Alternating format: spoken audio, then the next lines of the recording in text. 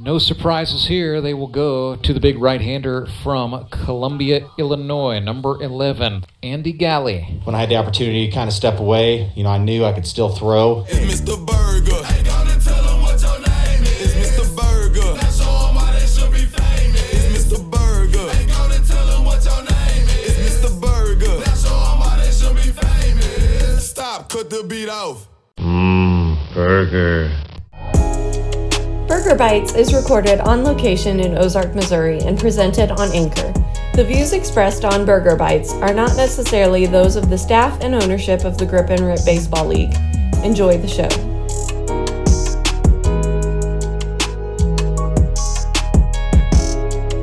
Andy Galley accomplished something most kids only dream about. For a couple of magical months in 2008, Galley was a professional athlete. He pitched for the Gateway Grizzlies in the Frontier League. It was a far cry from the majors, but most of us never come close to being paid to play sports, and probably never will. Long before he joined the Grip and Rip Baseball League in Ozark, Missouri, Galley had to make the incredibly difficult decision to step away from professional baseball and turn pro in something else. I remember sitting down with mom and dad, and like I said, they're huge influencers in my life, took their advice to heart, and I said, I really want to play baseball.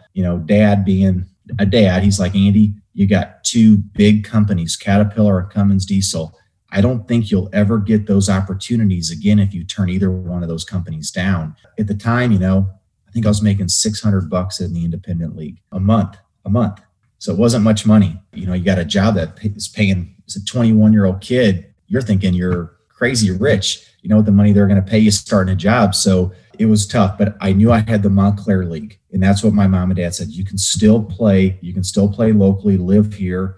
At the time, the Caterpillar job was for St. Louis. So I could live with mom and dad, save some money, and then still play baseball in the Montclair League, which was a great league, very competitive. It was a college league with no age limit, so a lot of ex-college guys played in it. And if I can throw some names out there. They even have a Hall of Fame. It's called the Montclair Hall of Fame. So it's a pretty big league around St. Louis. And you do play in Illinois, which Montclair stands for Monroe County, Illinois, and St. Clair County, Illinois.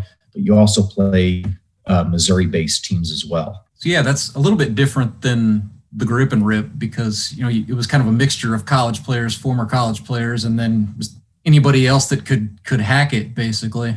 So how did you end up with? You played in Waterloo. I'm just kind of curious how you found that home in the Montclair. So I first started with Millstadt. It was Millstadt had a Montclair team, and I first played with those guys. They actually just called me and said, "Hey, we're looking for a pitcher," and that's kind of how I got in there, because the Montclair League, you do try out, or you're invited in. It's not just, hey, I want to play baseball. And I played with them, and then pitching against Waterloo, they kind of start hearing about me. And I changed probably 4 or 5 years into the Montclair League. I switched over to, at the time, they were called the Waterloo Buds. They were sponsored by Anheuser-Busch. They had a huge backing, and now they're the Waterloo Millers, which Chuck Fritz, which with the Miller Distribution Company out of Illinois, picked up their sponsorship. And I got a story to tell you why the name changed. We won the Montclair Championship, and the guy on the front paper was pouring a Miller Lite, basically a champagne shower with Miller Lite, because one of the guys drank Miller Lite. And Anheuser-Busch dropped our spot. It was a big scandal type deal in the Montclair League that summer. So Anheuser-Busch dropped our sponsorship, and Miller picked it up. That's another interesting thing to me about that league, is it gets coverage. The St. Louis Post-Dispatch does stories occasionally, and then some of the newspapers there on the east side write about it. So I mean, that brand of baseball is a big deal. Yeah, Belleville News-Democrat, St. Louis Post-Dispatch, they always had league scores. They always had an article every week on tournament or conference tournament. They have a 4th of July tournament called the Valmeyer Classic. It's been going on for, I don't know the exact number of years, but it's been going on so long, Rance, that it draws, reporters and, college scouts. Because when I got picked up or looked at with Legion Ball, some high school guys now are playing in the Montclair League, real standouts. And a lot of these college coaches are going to the Valmeyer Classic to look at talent, to try to recruit, guys, because of junior college, a lot of junior college players play in this league. Swick, Merrimack, you got Lewis and Clark guys. I think the last year I played in the Montclair League, I pitched against guys that went to Louisville. There was a guy from Mizzou. It had very good talent in the league. Correct me if I'm wrong. It's about a 30-game skit. I mean, you're packing games in for 2 or 3 months over the summer, yeah? Yeah, we play. You play every Friday, Saturday, or Sunday. Usually a Friday night game was held, and then Saturday doubleheader, Sunday doubleheader. So sometimes there was 3. You had 5 games on a weekend, and then you always had a Tuesday or Wednesday night game that we scheduled that was just interleague play. It wasn't conference. So there was, like I said, it was kind of quote unquote, kind of like a Northern League or a Cape Cod League here in the Midwest. I mean, it just never got the national coverage, because those Northern Leagues, which I was invited to the Northern League, I just said, there's a league right outside my doorstep that I can play, and I don't have to live in Minnesota to go play in the Northern League one summer. And again, that was maybe a mistake too. I wish I could have taken that back and tried it, but at the same time, I knew what the Montclair League had to offer, and it was just a phenomenal league to play in, and it was 20 minutes from my house. Of course, like you're still working a day job at that point. And correct. Pitcher. Do you still show up and dress for every game? Or are you allowed to like kind of Roger Clemens it, where you only show up when you're scheduled to play? I Roger Clemens it, man, especially in the later years. And that's what helped, living in Springfield. I moved to Springfield in 2008, and, I had enough, not to sound pretty I'm trying to be modest, not brag or anything, but I had, my name meant a lot in the Montclair League. And, they knew when I was pitching, I always threw on Sundays, and I would come home and I'd pitch against the better team usually. And I'd throw, and then I got the hell back on the road. I had a 3-hour trip back to Springfield. So, and, I love the league though, and I just couldn't quit. And like I said, it was just, the guys my age, I'll be 37 in February. The guys my age, they all pretty much retired the last year I played in it, and there was a lot of Missouri State guys that played in it as well. I don't know if you remember a guy named John Reinecker. I played with John a few seasons. John ended up committing suicide, and it was he was a former Texas Ranger, professional baseball player, and he played in the Montclair because he just couldn't give it up. And I lost touch with John over the years. He was quite a bit older than I was. John passed away, and then there was a guy named Brian Feast, was I think 40 years old, and had a stroke and passed away. These guys, I played with, and that was pretty much the last year I was up there in the Montclair. And I actually just talked to my coach here recently, and I might play in it this summer.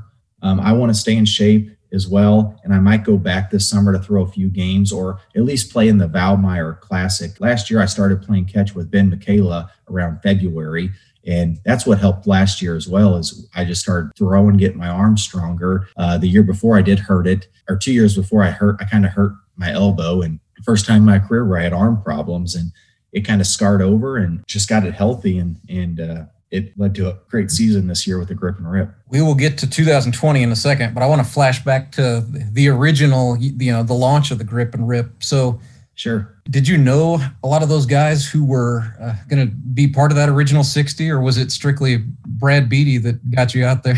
No, I knew Chris Meza. I knew Austin Kendrick.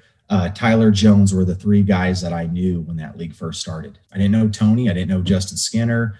I didn't know any of those guys. So now they're all brothers to me.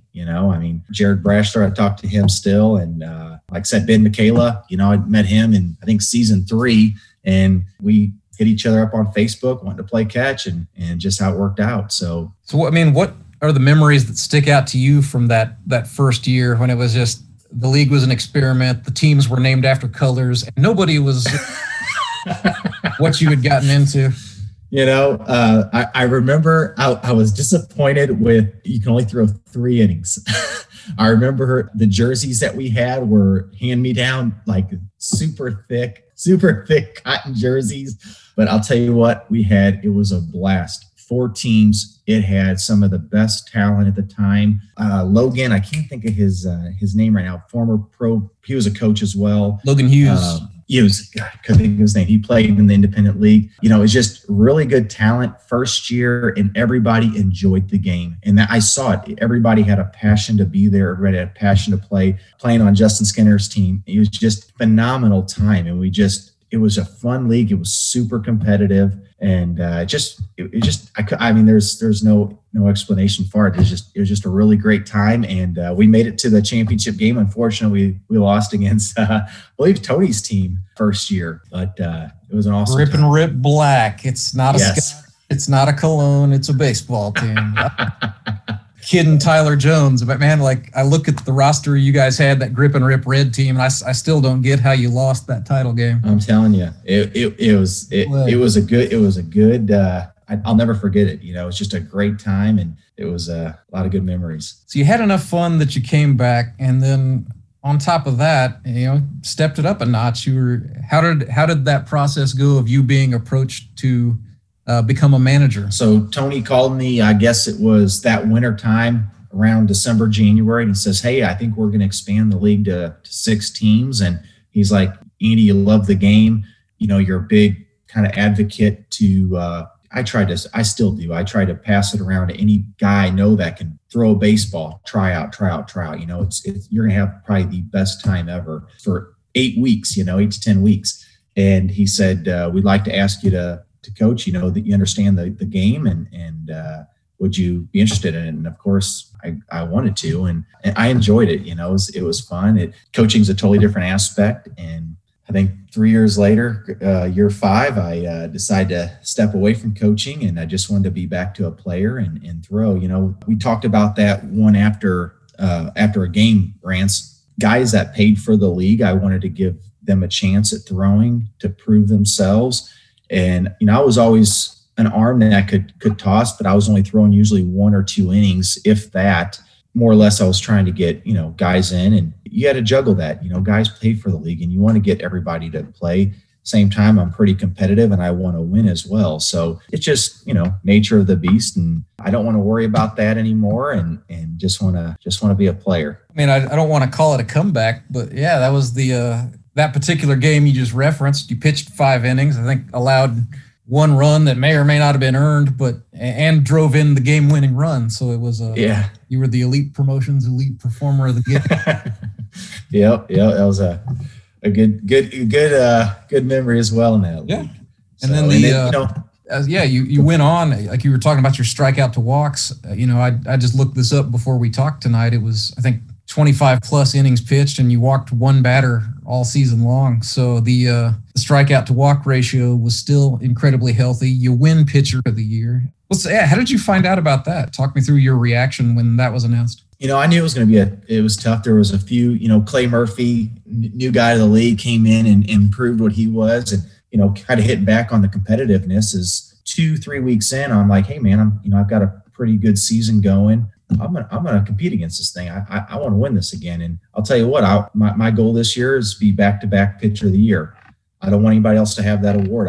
So anybody listening to this, you got some rivalry coming. I'm gonna get healthy again. I'm gonna start playing catch early on and get my arms stronger and throwing bullpens. And I definitely want to get a chance at winning 2021 pitcher of the year as well. Tony called me and said, "Hey, we're voting, and it's pretty much it's a draw between you and another guy." I didn't know at the time who it was, and he said, "Hey, we may give you a call back, let you know on championship day that you'll be pitcher of the year." So I kind of went that. I think a day or 2 passed, and Tony, I think he sent me a text message, says, "Hey, you got it. We voted you in," and we had to do a couple persuasion, and time's gone by. I've slept since then, but I think it came down to one category where I beat the other guy in, and that's how I won it. You can bait how to select postseason awards all day, but you can look at stats, and, stats are great. But one thing I try to look at that is really tough to measure is just how much a player is valuable to his team. How much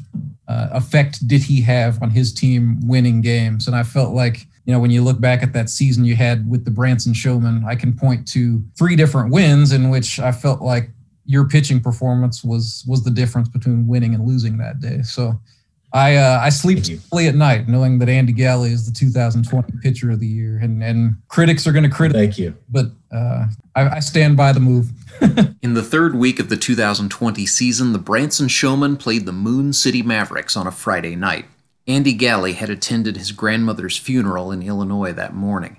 He bid farewell to his family and drove more than 3 hours to make it to Ozark, Missouri, in time to join the showman on center stage for baseball night in the Ozarks. Branson won the game 6-5, and Andy pitched the maximum allotted 5 innings. Most importantly, he had his now infamous "gimme the damn bat" 2 RBI double, and delivered an impassioned dugout speech full of exaltation language that his teammates still remember. After he cooled off, Andy and I had this tongue-in-cheek exchange on the postgame show. We were winning most of the game. I think the entire game we had the lead, and we just kind of coasted. And I walked in off the dugout, and I said, "Let's go, guys." And, little pump me up talk, couple little F-bombs, but, it seemed to work, so... Nothing like an inspired bit of little locker room language, I'd say. On Kids Day at the park. Nice job. It really was kids' night at the ballpark, benefiting big brothers and big sisters. I'm sure the kids who were sitting near the showman dugout enjoyed Andy Galli's speech, and hopefully they learned a thing or two about lending a hand to a friend and encouraging your friends in a tense moment. Speaking of supporting your friends, that's exactly what a couple of best friends are doing at Rube Bats. When you buy a quality stick from Rube Bats, Brock Chaffin and Ruben give $10 to help shelter dogs right here in the Ozarks. Rube Bats now offers laser engraving, which means for an additional $7, you can get your name and even an insignia engraved on your new bat. Where else can you get a personalized wooden baseball bat for just $42 and help our furry friends along the way? Quality wood, quality prices, and help for shelter dogs. That's Rube Bats. R-U-E-B Bats. Find them on Facebook and help keep plastic out of the game. Andy Galli ended up pitching 24 innings in 7 games with the Branson Showman. He allowed 7 earned runs on 22 hits for an ERA of 2.84. He struck out 22 batters and walked just 1 all season. Galli was an all-star and the pitcher of the year from a talented field of hurlers. The award could have gone lots of places, but Andy Galli becomes the first pitcher in 5 seasons of Grip and Rip baseball to win the award twice. It's a huge accomplishment, and I'm so thankful for that award. I display it actually on my, I had a lot of trophies and stuff go in the trash over the years, but I display that in my house proudly. I really do take the Grip and Rip League.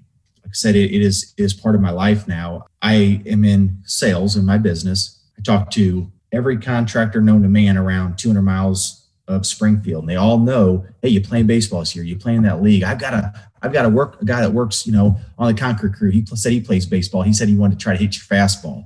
It's just a big part of my life, and I'm associated with that. And Branson, I've kind of always been associated with the winning team, and the Grip and Rip League is that winning team, winning league. So, and you can't get much better of a commissioner than Tony. He just puts on a hell of a show, man. We can talk about Tony Lewis. I mean, I thought that was really interesting when he drafted you. I was like, okay, you got a guy who's been a manager for the last 3 seasons versus a guy who hasn't managed since year 1. And I know these two are friends. How is that going to work out, Andy playing for Tony? So I'll let you answer it. How did that work out, you playing for Tony Lewis and the Showman?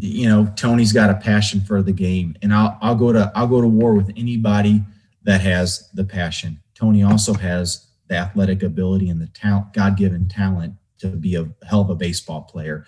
So you stick those 3 things together, and there's no competition. I never try to compete against Tony in his decision-making. He's the coach. I just wanted to throw my 5 innings, the best of my ability, and I was there to help anybody on the team. I'm kind of like I said, very competitive. I'm kind of a spark in the dugout. When things don't get wrong, boy, watch out, because I'll be mouthy. But I think it gets everybody fired up. Say, hey, let's go. I don't like the lackadaisical thing. I'm there to play baseball. I'm there to win. Afterwards, we can all hang out, have a beer. But Tony did a great job. I literally think we had the best team in the Grip and Rip this year, although we didn't win it. We had a lot of newcomers like Trent Nypak. I think he understands. He understood the brotherhood of that league, the passion, the compassion, I should say, for everybody that was there. So I'm looking forward to the next year. Let's talk about personality in the dugout, Andy, because, I've heard stories about what you get up to in the dugout, but I've never seen it. Do you undergo some sort of personality switch when that first pitch hits the catcher's mitt? I learned this from actually Danny Cox. with the Grizzlies and learned it a little later in life. But when you get on that mound, nobody's your friend, And I would talk some quote unquote crap to players. And like, I remember when Chris Mays, loved the guy to death. He'd get in there, I'm like, all right, Chris, where do you want this one? Because I'm giving you a one and only. And he did get a hit off the first game. And the next time I said, I'm not giving you anymore. I think I struck him out later in the season. But, I'll talk to those guys. There's plenty of guys that I'm friends with, but man, when it's there and there's an argument or something on the field, I'm going against you. And it just, you got to have that attitude to do anything. Like I said, it's not that I'm, excuse my language, I'm not a dick to anybody, but when I'm there to play baseball, I'm just a totally different character. I'm, like I said, very competitive. So let's talk about what you do for a living. In the world of sales, you kind of have that inning eater kind of bulldog mentality. So Yeah, I do. Sales is a tough gig. You either got it or you don't. And coming down to Springfield, I didn't know anybody, and I started as green as can be in this industry, and just went out and worked hard and got to meet people. And there's a few things in the sales industry. People do business with people they trust. And even with the baseball deal, I never will ever screw over anybody. I'm an honest guy. I'll admit it when I'm wrong. And that's just life in general. Customers have seen, my knowledge for the equipment industry and know me as a person, and they trust doing business with me. And at the time, I put baseball ahead of anything else in my life throughout my career. Well, now, I'm 37. I'm not married. I put my career in front of a lot of stuff, and I worked hard to get where I'm at. And I've been doing it 14 years now, and I just signed on with the company and signed a contract with them to kind of build their equipment, their sales side. It's Superior Rents, where they're a locally owned company. Again, they were kind of the underdogs in the past. I competed against those guys. I worked against those guys. Now I joined them, and we're building a pretty powerful equipment dealership here in Springfield, Joplin area. And hopefully someday I can buy in or get some form of ownership with them, because this is what I want to do the rest of my life. I know you were, like a lot of us, had either your job changed or you just flat out made a switch in the past calendar year. So with the work you do, are you predominantly going face-to-face with contractors? Is that? Yes. Yep. Job sites. So I cover job sites, pretty much all commercial jobs, anything ground up, or even, so it's mainly commercial. I do some big residential home builders, or just even do-it-yourselfers now. I mean, if you wanted to rent a skid steer for your house, or a stump grinder, I'll rent anything. My bread and butter is rental equipment. I do sales though as well. We're a dealer for certain brands.